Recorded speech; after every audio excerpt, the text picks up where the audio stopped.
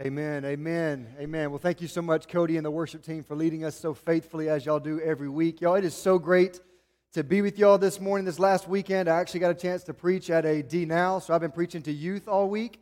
So it's great to be back in front of my congregation and my people. I love youth, but sometimes it is more fun to be back with your people, I guess you could say. It's great to be back in front of y'all this morning. If y'all would, open up to John chapter 6 with me.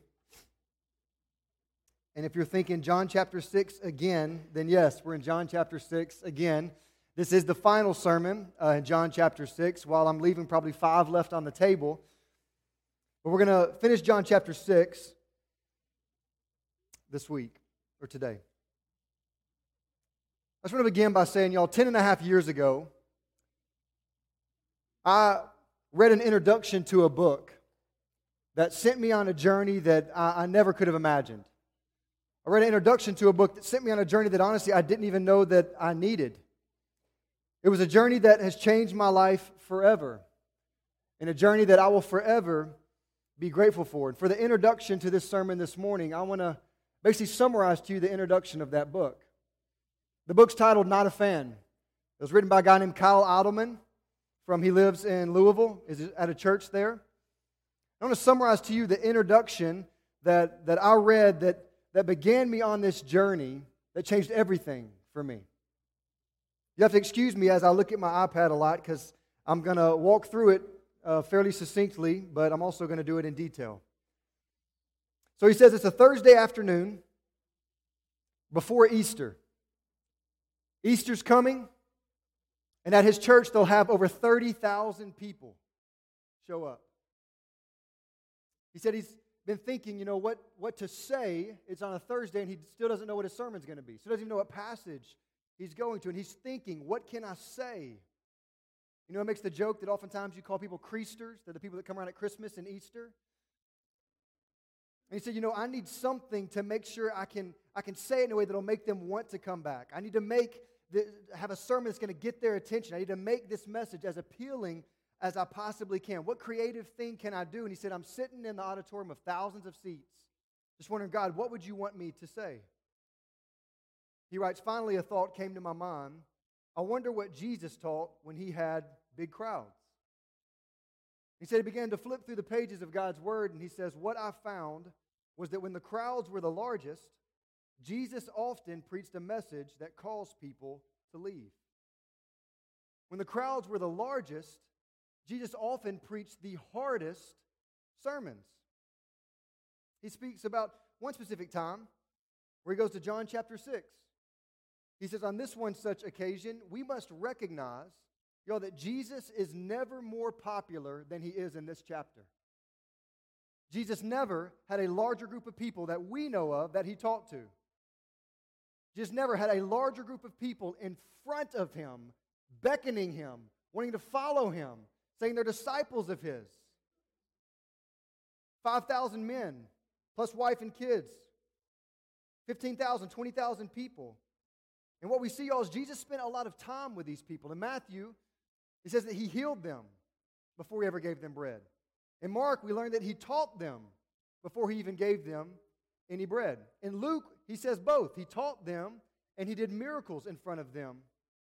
Then at the end of the day, he fed the people abundantly with 5 loaves and 2 small fish. People were loving it. Remember, they wanted to make him and make him king. The people were so enthralled with Jesus that they camped out in the wilderness overnight. They stayed there. In Kyle's words, he says, these people were massive fans of Jesus. There's no doubt about it. But you wake up the next day and they see that he's gone. They don't know where he went. We know from God's word that was the night that he told the disciples to cross the sea. Jesus walks across the sea, gets to the other side. These people go looking for him. They finally track him down. And what does he say to them? Chapter 6, verse 26.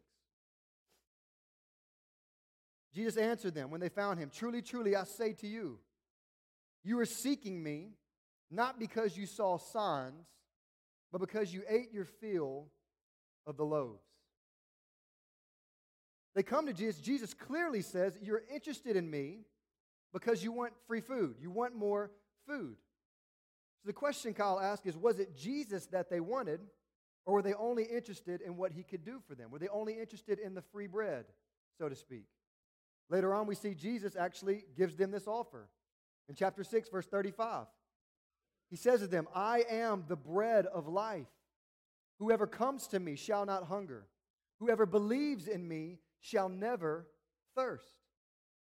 And what we see is suddenly for this group of people, Jesus is the only thing left on the menu. He says, I am the bread of life. I'm not giving you any more food. It's me or it's nothing.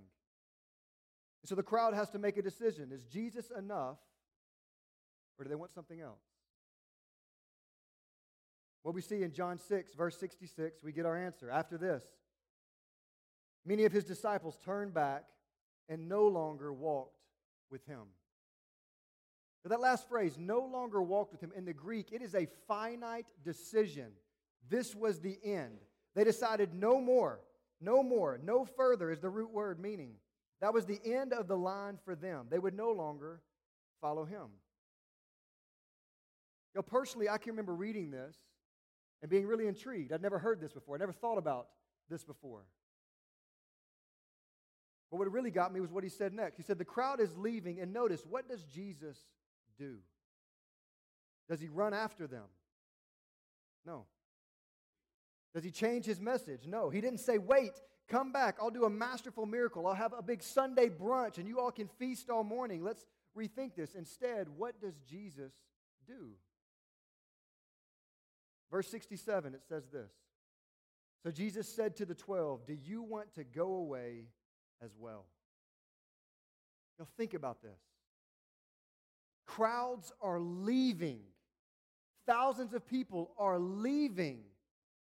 And instead of trying to do something to keep them, Jesus turns to his disciples and he says, here's a grand opportunity if you want to go too. Jesus doesn't address the people that are leaving him. He addresses those who are right in front of him. And I'll quote Kyle whenever he says this. Jesus seems okay with the fact that his popularity just plummeted. He said, as I sat there in an auditorium with thousands of empty seats, this is what became clear to me. It's not the size of the crowd that Jesus cares about. It's their level of commitment. Eventually, I realized that what I'd been doing on these big Sundays is I was preaching a gospel, and in doing so, I was doing my best to hand out a lot of free bread. He goes on to explain it this way by using an analogy about his daughter. I'll personalize it, I guess, to make it a little bit easier. But I want you to imagine it this way.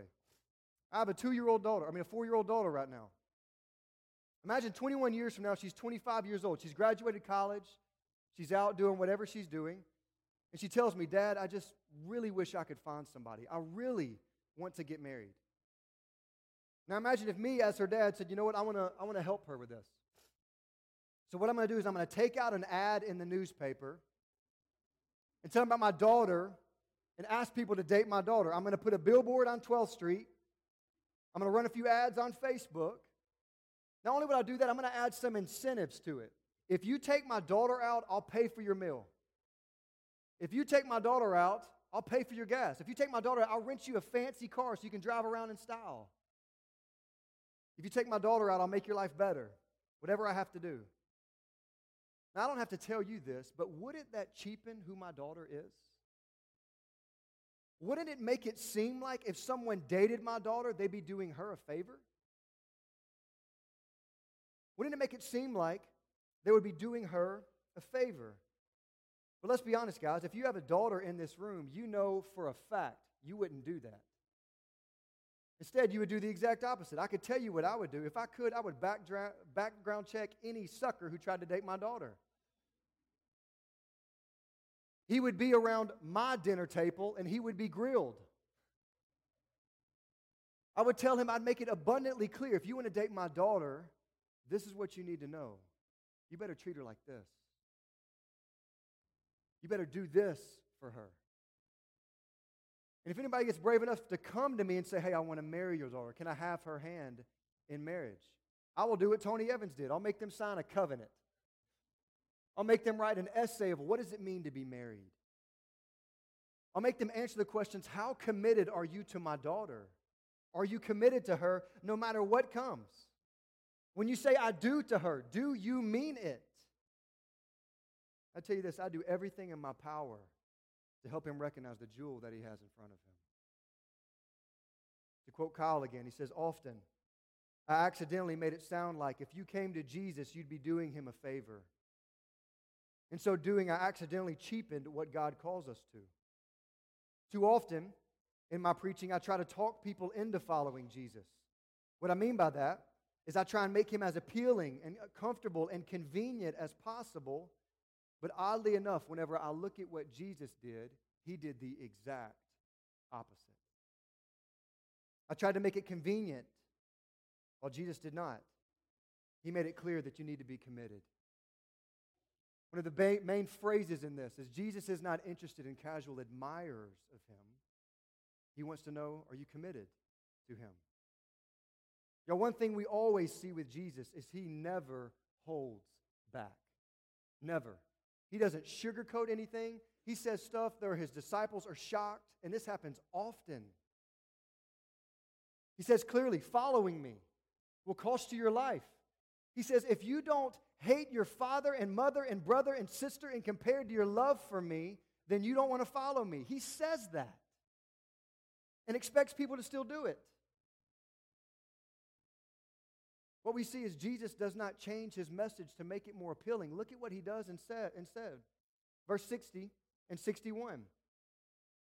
It says, when many of his disciples heard all that he'd said, the bread of life discourse, they said, this is a hard saying. Who can listen to it?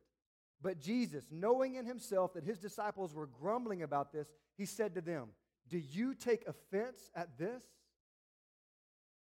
Jesus doesn't take a step back. He takes a step forward. He says, do you have a problem with this? Do you have a problem with what I'm saying? Y'all, Jesus makes this much clear. There are not different levels of commitment in following him. You are either all in or you are all out. You're either committed to him or you are not. And y'all hear me, this radically rocked my life. You know why? Because I had to ask hard questions of myself that, one, I either never felt the need to ask, I was too afraid to ask, or I just didn't want to ask.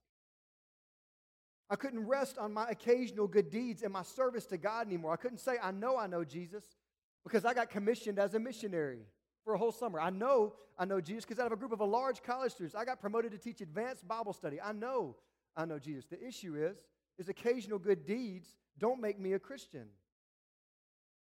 In this whole process, I learned what it meant to be a Christian, and for me, I recognized I was not one. To use the terminology of Kyle Idleman, I was a fan of Jesus, a fan of what he did for me. I was a fan of going on the mission trips. Of course, it made me look good. Of course. Yeah, I wanted to help people.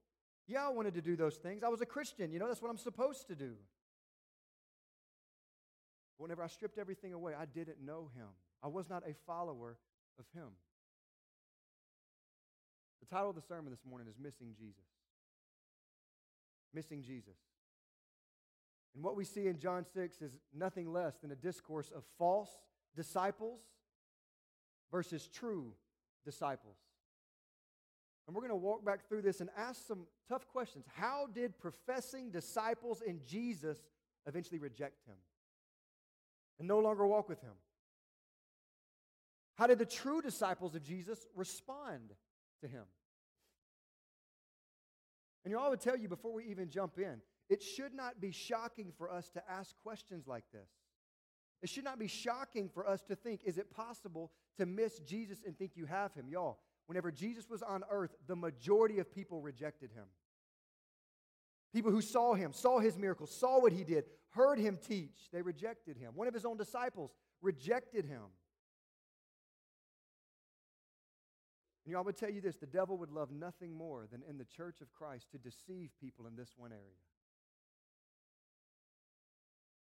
So I would ask you, as I pray for us, will you look in the mirror this morning? Will you be willing to ask yourself the hard questions? Will you listen to Jesus? Let's pray. Heavenly Father, God, my hope and prayer is clear this morning, that your word would speak loud and clear. Put your words in my mouth. Keep my words out of yours. Help me say what the text says, nothing more, nothing less. Help us, God. Give us eyes to see, ears to hear, hearts to respond to you. We ask all this in your precious, in your holy Son's name. Amen. So the first question is, how did they miss Jesus? How did they miss Jesus? Well, look back towards the beginning of John 6, at verse 14 and 15. We see Jesus just multiplies the bread, multiplies the fish. They eat all that they want. They pick up 12 baskets left over. And look at verse 14 and 15 of John 6. It says, when the people saw the sign that he had done, they said, this is indeed the prophet who has come into the world. Perceiving then that they were about to come and take him by force to make him king, Jesus withdrew again to the mountain by himself. Now, the first way that we see that they missed Jesus is they worshiped the gift rather than the giver. The first way we see that these people missed Jesus is they worshiped the gift rather than the giver. After they saw this sign, they were ready to make Jesus, bring him in and make him king. Now, to be clear, these people had already seen signs. John 6, verse 2 says they were following him because of the signs that he was doing. We see that he healed people. He taught them all day. What was it about feeding them that made them say, we need to make him king, take him king, and make him king by force? What changed? Well, to put it simply, I would say food speaks, right? Food speaks. It is a need that everyone understands. It is a need that everyone desperately needs, right? Think about it this way. Jesus healing a leper, some people go, man, that's incredible. But if you've never had a terminal illness, you don't know what it's like to be healed from it. You may see Jesus take a blind person and make them be able to see. Some would understand, but only those who have trouble seeing, right? They are really the ones that can relate to that. If you've never had an issue with seeing, you don't understand what it's like to be blind and then be able to see. What about Jesus taking a lame man and making him be able to walk? Some would understand. Those who are lame, those who aren't able to walk, they would understand. But what about people who can walk? But then think about food. Doesn't everyone know the feeling of being hungry and then being filled? Y'all, we cannot underestimate just how massive this miracle was in the first century. You see, you and I see this, and if we aren't fed bread, we could just go down and grab some at a local place, right? We could go just pick some up. We've got fridges at home. We've got freezers at home. We probably have food in our house that we could eat on for a week, for months maybe. These people had none of that. In the first century, it was very common to wake up and not know how many meals you would have that day. They didn't have the late night snack whenever they wanted it, just food whenever they wanted it. It was hard work. It took work. Culturally, getting food was difficult, and it was common to go on an empty stomach. It was rare to have a full stomach, to be stuffed like what Jesus just did for these people. This miracle meant something to them. It filled a massive need. Now think about what they were thinking. If he can feed all of us with practically nothing, y'all think about it. What could he do? No more hunger, no more work on our part. This is our ticket for provision for life. We need to grab him by force. We need to make him king. If he's king, he could heal people. He could provide for people. He could give us all the food we want. Work is done. Work is no more. Rome would have no choice but to bow down to him because they can't do that. And in this process, they worship the gifts. They worship what God could do for them rather than the giver, Jesus himself. Verse 26 again, truly, truly, I say to you, you're seeking me not because you saw signs, but because you ate your fill of the loaves. They came to him because they wanted more food. The gifts are what they were after. And in doing so, they missed Christ. I want to ask you this morning, what about you? If you say you're a Christian, I want to ask you, what are you seeking?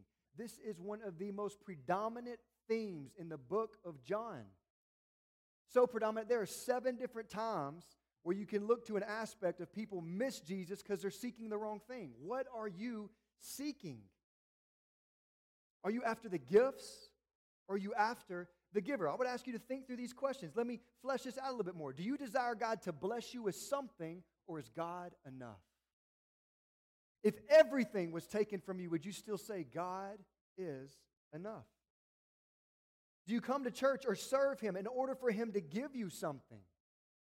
Is it about self-improvement or embetterment? Or do you just looking to have a better life? Are you hoping to get a blessing in some way? Is your relationship with Jesus transactional? God, if I do this, I expect this.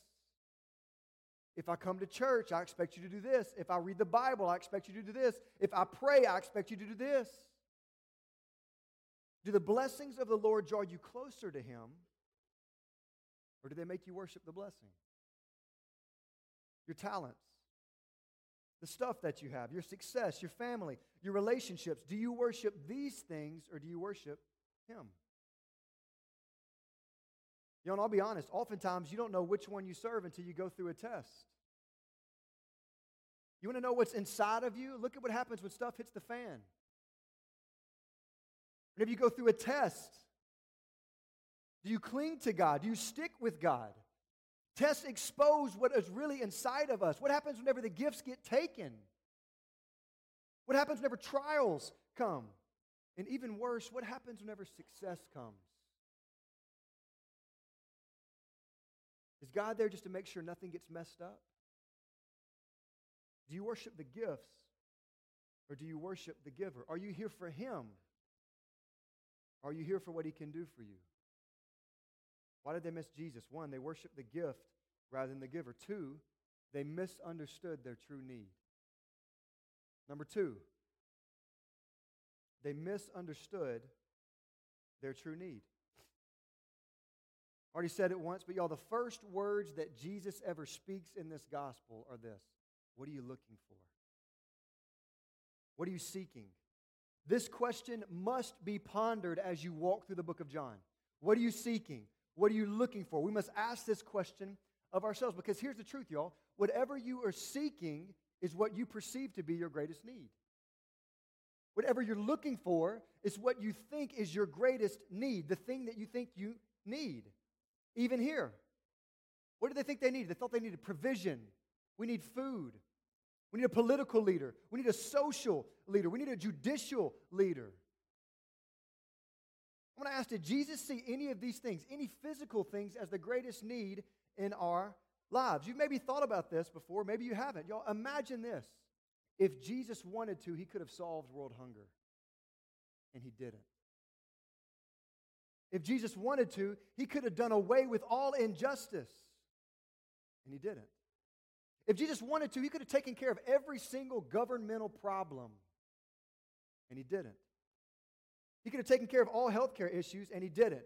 All struggles and pains, He could have eliminated them, but He didn't. All sickness and disease, He could have done so, but He didn't. He could have done whatever He wanted to, but He didn't. Why? Because had Jesus done all of these things, but not paid for our sin, we would have missed what our true problem actually is. Y'all hear me? If Jesus makes everything in your life physically better, but you don't realize your greatest need is salvation, to be forgiven for your sin, to be reconciled back to God, then you've missed it. It doesn't matter how great the world around us is. We can make the world as good as we want to make it. The problem still remains. Sin is the issue. And they wanted Jesus to be something that He wasn't. I love the way Edmund Clowney says this. They wanted Jesus to go to Jerusalem to wield a spear and bring judgment. But Jesus said, I came to receive the spear and bear the judgment. So they had to understand that their true need was spiritual. It was salvation. And let's be blunt. Jesus tried to show them this over and over. He tried to make it as clear as day. This is what you need. You need salvation. Look at verse 27. Verse 27. They run all the way around the Sea of Galilee. Catch up to them. And He says, do not work for the food that perishes, but for the food that endures to eternal life, which the Son of Man will give to you. For on Him, God the Father has set His seal. Then flip over to verse 47. He says, truly, truly, I say to you, whoever believes has eternal life. I am the bread of life. Your fathers ate manna in the wilderness and they died. This is the bread that comes down from heaven, so that one may eat of it and not die. I am the living bread that came down from heaven. If anyone eats of this bread, he will live forever. And the bread that I will give for the life of the world is my flesh. Yo, what does Jesus do? One, you could preach a whole sermon from this text just about the compassion of Jesus. A group of people he heals and instructs all day, then feeds them fully, knowing the next day they're going to reject him. What kind of compassion does our Savior have? But why did he feed them? He wanted them to see that that food is not going to heal the issue. You're still hungry. But what I want you to see is that I can fill your heart and your life. I can satisfy you forever. Now, you can go to quote after quote where Jesus talks about this. Matthew 5:6 is just one of them. Blessed are those who hunger and thirst for righteousness, because they will be filled. Come to Jesus and you will be filled. But the issue is they didn't see it as their primary need. Y'all, in our world today, we take that word need and we apply it to way too many things. The Bible is clear. You and I have two needs, true needs. And that's to worship God and to obey him. Any other need stems out of that one. But if you have nothing else in life, but you worship God and obey him, if you have nothing else in life and you die, you had all the needs that you needed. We need Jesus. He is the need of our lives. He is the way to salvation, to a relationship with God, not just heaven. Y'all, look, you see this. Jesus is salvation. It isn't just he's saying, hey, I'm the way to get to something else. John 17:3, he says, I am, knowing me. This is what eternal life is. To know me, Jesus Christ, and to know God the Father. What is eternal life? It's not about going somewhere. It's about knowing someone. It is about a person. How do you have salvation? You know Jesus. Where can you find salvation? You come to Jesus. He's just not just a road to get somewhere else. He is everything. Do you realize that this is your greatest need? That life is only found in him. Why did they miss Jesus? One, they worshiped the gift rather than the giver. Two, they misunderstood their true need. And three, this is the nail in the coffin that is beckoned throughout this whole chapter, and they just weren't willing to listen to the Scriptures or to Jesus. Hear that again. They weren't willing to listen to the Scriptures or to Jesus. Look at what happens with the Scriptures. I told you last week I'd come back to this passage. John chapter 6, verse 44 through 46. Look at what Jesus says to them. He says, no one can come to me unless the Father who sent me draws him, and I will raise him up on the last day. I told you last week that what is being talked about here, I'm not saying that the Spirit does not have to draw us. I'm not saying that. What I'm saying is that's not what Jesus is saying here. I'm saying Jesus is talking to a group of Jewish people, telling them that God the Father draws people to himself. You can't come unless you are drawn. Then he explains how they have been drawn. He explains why they should have understood. Verse 45. It is written in the prophets, and they will all be taught by God. Everyone who has heard and learned from the Father comes to me. Not that anyone has seen the Father, except he who is from God. He has seen the Father. He says, no one comes to the Father, no one comes to me unless the Father draws him. How has the Father drawn them? Well, in the prophets, he says they'll be taught by God. And those who hear will believe in him. Those who hear and who learn will come to me. I asked you several weeks ago, why in the world do you go from John 5 in the middle of Jerusalem, in the middle of the holy city, you zoom out, John 6, John jumps all the way to months later, John chapter 6, in the middle of the wilderness. Why? Why is he doing this? Y'all, he's connecting John 5 and John 6, and he's saying the same thing. You're not listening. Let me explain what I mean. How does John chapter 5 end? Look at verse 39 and 40 in John chapter 5. Once again, he's talking to Jews. Verse 39. He tells them, he says, you search the Scriptures because you think that in them you have eternal life. It is they that bear witness about me. Yet what? You refuse to come to me that you may have life. Skip down, verse 46 and 47. He says, if you believed Moses, you would believe me, for he wrote of me. But if you do not believe his writings, how will you believe my words? Now, what is Jesus saying? Why does John take us from there, zoom all the way out, bread of life discourse? Hear what Jesus is saying. Jesus does what Moses did, but just did it better. Fed people with his own power, walked across the water. He didn't have to split the water. He just walked right on across it. He did it better, saying, I'm greater than Moses. Connect it back to John 5. But what else is he saying? He's saying, you're not listening.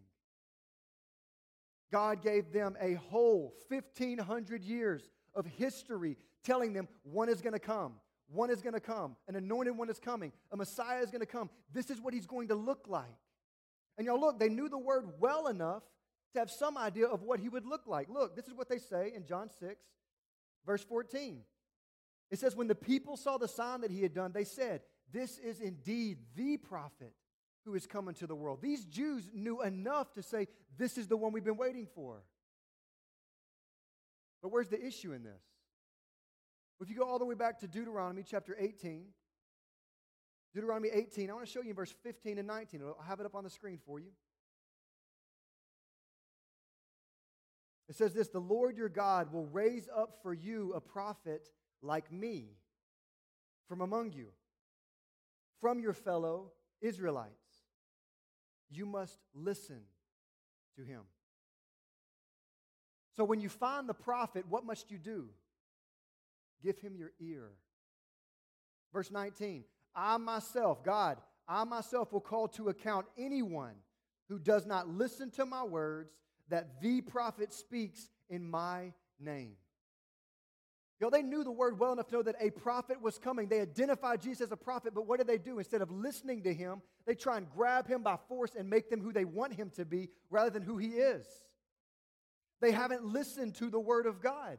They want to make Jesus who they want him to be, the God that they want him to be, the Savior that they want him to be, the Lord that they want him to be. Not because of who he is. They're not listening to him.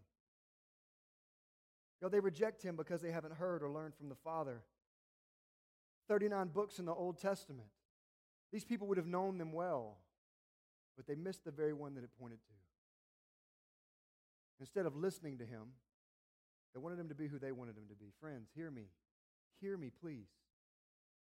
This is unfortunately how many have approached Christ even today, and this is not Christianity. What does this look like today? It's when we take Jesus and we make him what we want him to be. It's when we don't listen. Instead, we think if he is God, then he should do these sort of things. We put God in our mind and say, what kind of God do I need? Let me pick a God that will meet my needs and do what I want him to do, rather than listening to him. Instead of bowing down, we bring requests and expectations. Jesus, I'll follow you as long as you do this. We make Christianity what we want it to be, rather than what the Word says it actually is. One pastor in Texas, Matt Carter, on this text, he says this. He said, by nature, we want the kingdom without the king. We want the liberty without the liberator. We want all the blessings Jesus can secure us without actually having to obey and follow him. That's not Christianity, friends. And I'd ask you this morning, have you listened to him? Have you heard the gospel that is in the Bible? Have you heard the gospel according to Jesus, not the gospel according to us? Do you worship Jesus as he is, or how you maybe have made him to be? Or who someone else maybe has said that he is? Listen, we can be led astray. Friends, I will tell you this all day and all night. Whatever you hear from me, I am bound to the word of God. If I am wrong, bring it to me. Bring it to me. And what I would tell you is with Christianity, we must come to the word of God and say, what does Jesus say it means to be a Christian? If it seems radical to you, we don't get to choose. Jesus doesn't run after the popular vote. Jesus doesn't run after the crowds. He's not saying, hey, please, come back, let me change what I'm trying to say. No, he says, this is what it means to follow me. Is this a hard saying for you? Do you want to follow me or do you not? put it short, we must look at the Word of God and we must listen, because even now, the Word of God is the way God communicates to us. The Spirit of God ignites our hearts, yes. Convicts us of our sin, yes. But where does truth come from? Friends, you must know the gospel, the good news of Jesus, in order to believe in Him. Where is the gospel? It is here.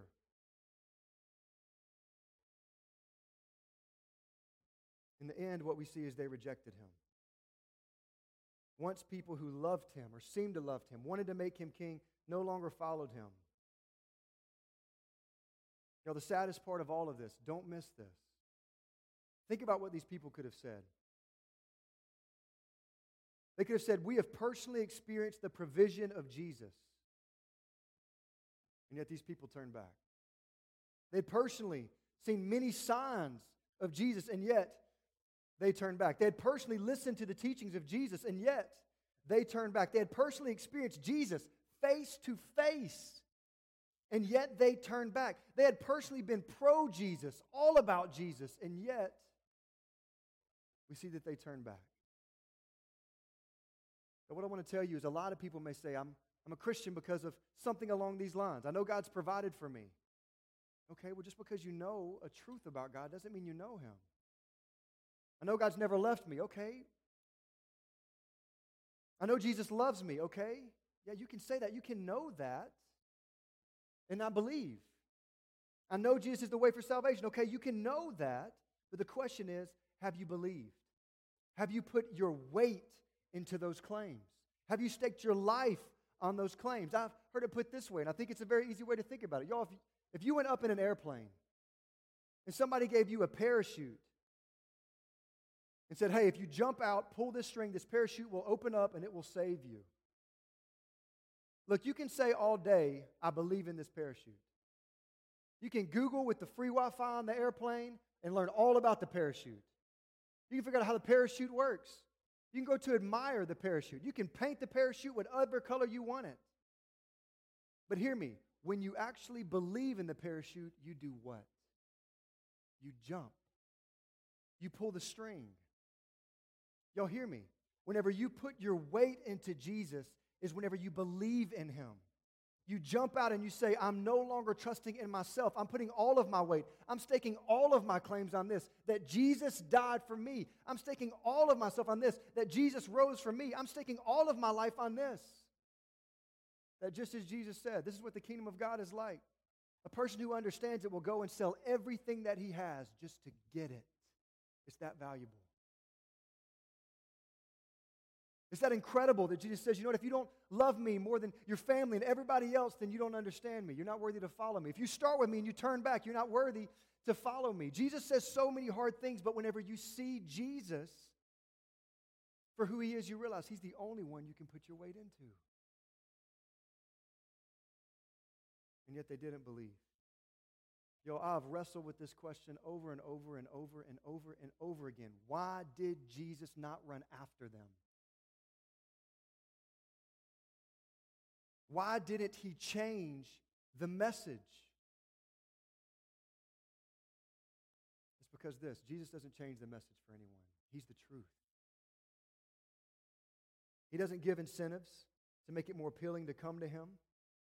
His offer is simply this: me or nothing.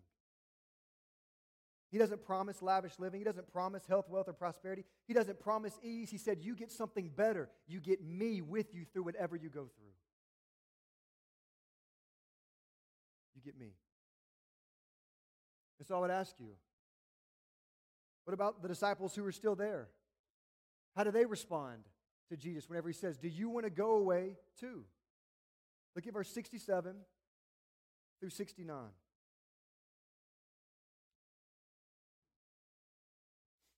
67 through 69, Jesus said to the 12, do you want to go away as well? Think again, y'all. This would have been the easiest out for these guys. Thousands of people are leaving. What would they do? Verse 68, Simon Peter answered Him, Lord, to whom shall we go? It's you that have the words of eternal life, and we have believed and have come to know that you are the Holy One of God. And here we see how do true disciples respond to Jesus. One, they say this: we are here for you. We are here for you. Notice the first thing out of Peter's mouth. He goes, Lord, who else would we go to? He says, to whom? Meaning, what other person? We've come to know that you are the Son of God. We believe that you are the Son of God. Let's be honest. These disciples did not understand all that Jesus was teaching. They struggled. We see it over and over and over again, but they said, we don't care. We're sticking with you. Whatever you say, we're sticking with you. He's saying, you are our one and our only. They're saying that we firmly believe that you are the way to life. Regardless of how we feel about a teaching, we're sticking with you. They stay because they say, Jesus, you are the only one worth following. Once again, Matt Carter says it this way: true disciples come to Jesus because he is the prize, not to get prizes. They come to Jesus because he is the prize, not because he dispenses prizes. There's only one way to come to Christ, and it is for him. But we see the second thing they say here. He doesn't just say, to whom shall we go? He says, you have the words of eternal life. Which is the second thing a true disciple says, is we believe in you. One, we are here for you. Two, we believe in you. They believed that in Jesus was life. As opposed to the other group who would not listen to Jesus, they listened. And they believed him. We believe what you're saying is true. Even if we don't understand some of the stuff, we believe. Where would we go? You have the words of eternal life. We believe in you regardless of how hard a teaching might be. We believe in you regardless of whether or not you're popular. We believe in you regardless of anything. You are who we need. You have the words of eternal life. In other words, y'all, you could bundle it all down to this, and I'll have this last point on the screen for you. True disciples are committed to the Lord Jesus. Case in point. True disciples are committed to the Lord Jesus. They seek to follow him because they believe in him. Their belief that they've professed with their mouth, they live up to by living it out in their life. They don't just say they believe in Jesus, they follow him. They are committed to him. Y'all, this is what a Christian is. The idea that somebody could be a Christian without actually following Jesus is foreign to the Bible. It is foreign to the Bible. Jesus never calls us to be Christians. That's a word that's added later from people that aren't even Christians. Jesus calls us to be disciples. I heard Francis Chan put it this way one time. He said, think about the great commission of Jesus. He says, go therefore and make disciples, baptizing them, teaching them to observe all that I've commanded you. He doesn't say at the end, but if that's too much to ask, just settle with being a Christian. He says, go make disciples. Teach them to obey me. Show them how to walk with me. Show them how to follow me. Y'all hear me. This is the whole reason that John wrote this gospel. It is the primary reason he wrote the gospel. If you remember, chapter 20, verse 30 and 31. He says, I've written these things to you that you may believe that Jesus is the Son of God and that by believing you may have life in his name. That it will change you. That you'll live for him. His main point throughout this whole gospel is I want you to know what it looks like to believe. True belief leads to obedience, always. Y'all hear me? I told you earlier, don't just take my word for it. Listen to what the Word of God says. Listen to what he has to say about it. We could go to dozens of passages in the book of John. We could go to several passages that John just writes about in his other epistle. I'll take you just to one. 1 John chapter 2, verse 3 and 4. Listen to what he says. And by this we know. 1 John 2, verse 3 and 4. And by this we know that we have come to know him, if we keep his commandments. In other words, what is he saying? He's saying your assurance in knowing that you know Jesus is look at your life. Has he changed you? Hear what he says. By this we know that we have come to know him if we keep his commandments. And then John, in Jesus-like fashion, doubles down. Verse 4. Whoever says, I know him, but does not keep his commandments is a liar. And the truth is not in him. It doesn't get much more clear than that right there, guys. And you can look over and over and over again. This is the predominant thing that's being said all throughout the book of John. Is just because you say you're a Christian doesn't mean you are. What does your life say? Does your life reflect what you say you believe? Now, I want to be clear. You might go, Merrick, are you saying that we must obey Jesus in order to know him? No. I'm saying if you know him, you'll want to obey him. I'm saying if you have a relationship with him, y'all, sin stings differently whenever you recognize that my sin is what drove the nails in the cross. It stings differently in your life. That doesn't mean that you can't mess up. That doesn't mean that you can't struggle. It means you seek to follow Jesus. I'm not saying that we must obey him in order to know him. I'm saying if you know him, then you will obey him. Y'all hear me. This is what Jesus says over and over and over. Think about one of the most famous passages we'll get to in John chapter 10. It talks about a shepherd and sheep. Some people go to it and they say, Jesus here says that anybody who's his sheep, he'll never lose them. And I'll say, you're right. He will never lose any of his sheep. But what are the characteristics of the sheep? Right before he says that, John 10, verse 27, he says this. John 10, 27, my sheep hear my voice, and I know them. And what do the sheep do? They follow me. My sheep hear my voice. I know them. In other words, they listen to me. How do you know you're a sheep? You follow him. Take it from Jesus. Read John for yourself. Read it over and over again. It is like an anvil. He continues just to bang on it. Belief leads to life, not just out there, but here in the here and now. Sheep follow the shepherd. It's what they do. Believers in Christ will seek to follow him, and there won't be just some cutting off point in their life. They don't unfollow him at some point if they really are following him. A Christian is one who believes in Jesus by committing to follow him with all of their life for the rest of their life. In other words, what happens in this story in chapter 6 does not happen to a true disciple. You don't just follow Jesus for a season or follow him for some point. You stay committed to him and you live for him. In other words, those who fall away prove that they aren't true disciples. What does the parable of the sower teach us, friends?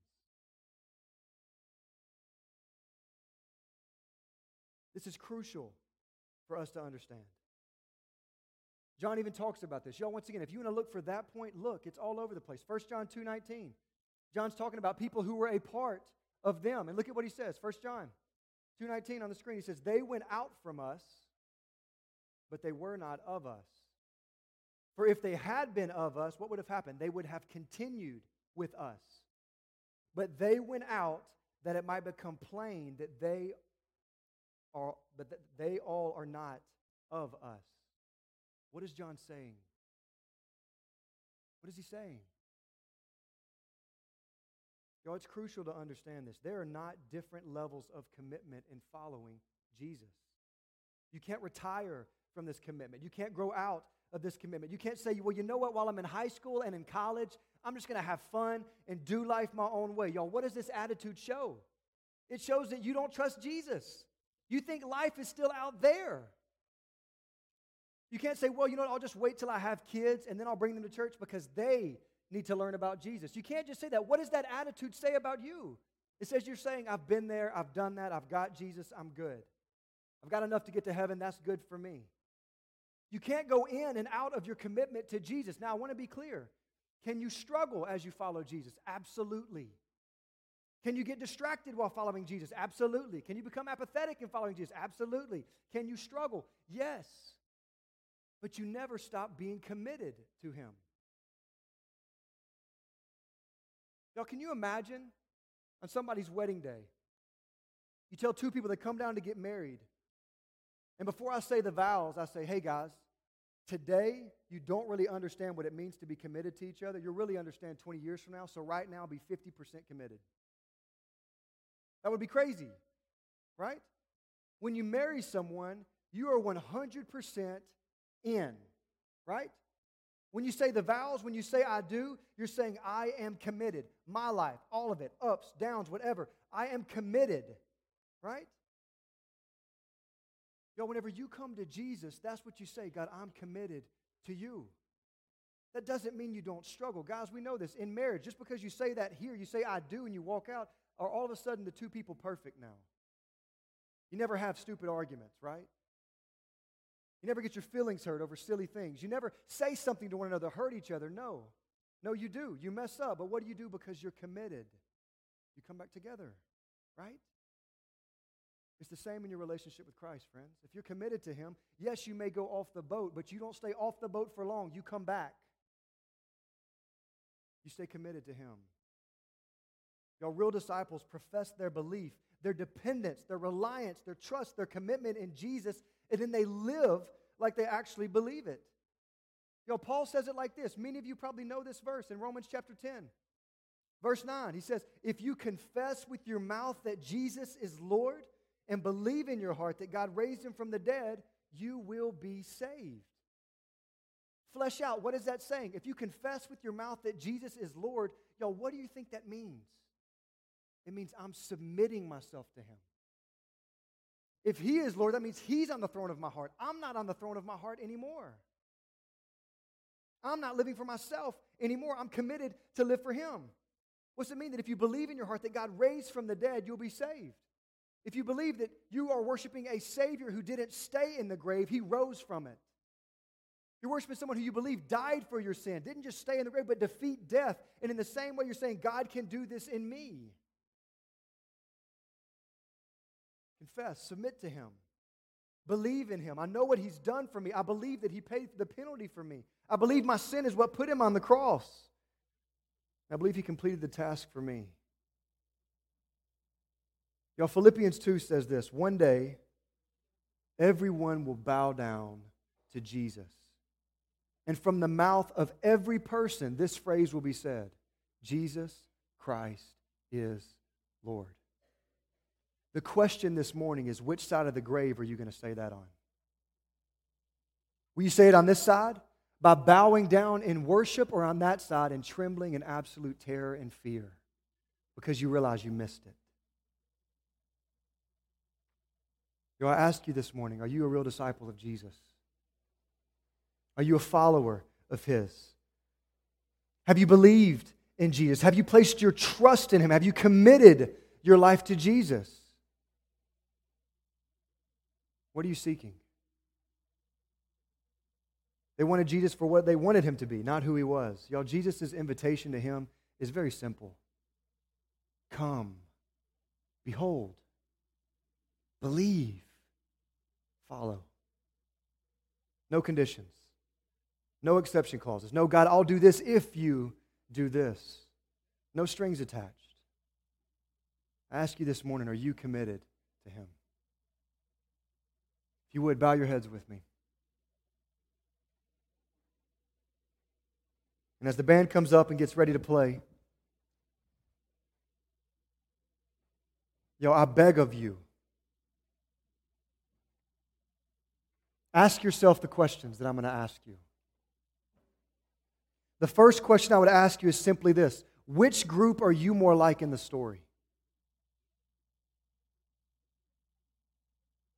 Are you like those who ran after the gifts rather than the giver?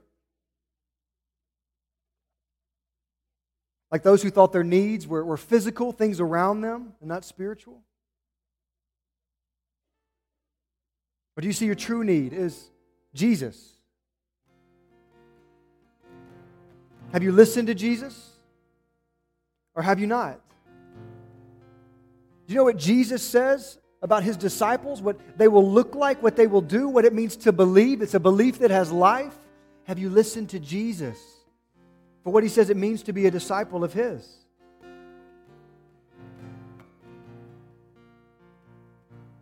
I'd ask you this morning, maybe this morning you're like how I was.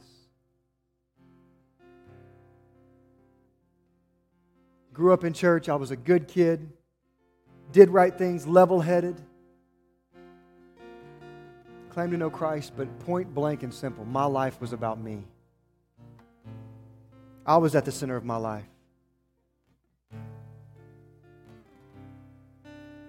I wanted a Savior, but I still wanted to do what I wanted to do. I wanted insurance in case I died, not a Savior for which I could live for while I was still living.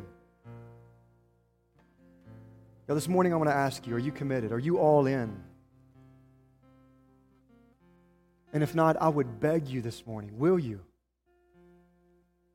Will you give your life to Jesus? Not being afraid of what anybody else in this room will think about you, regardless of what you've looked like. Not being afraid of what someone might say. I want to ask you, if you feel in your heart that you don't know Christ, will you either talk to someone or will you give your life to Him this morning? It's just that simple of saying, Jesus, I need you. I want to repent. I don't want to live my life for myself. I don't want to trust in my own good works anymore. I want to live for you. I believe that you paid the penalty for me. I believe that you died for me. Will you respond to Him this morning? You know, maybe this morning you're in that spot I talked about earlier where you're just struggling. Will you be reminded of the glorious call that God has called you to? You get to follow Jesus. You get to follow the one who is life, who is light.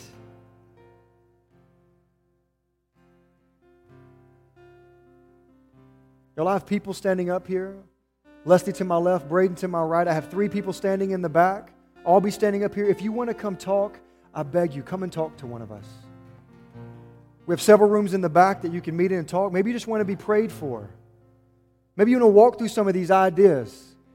Maybe you want to come and say, I need to give my life to Christ. But I beg of you, how do you need to respond this morning? However you feel led to do so, do it now as Cody plays and sings.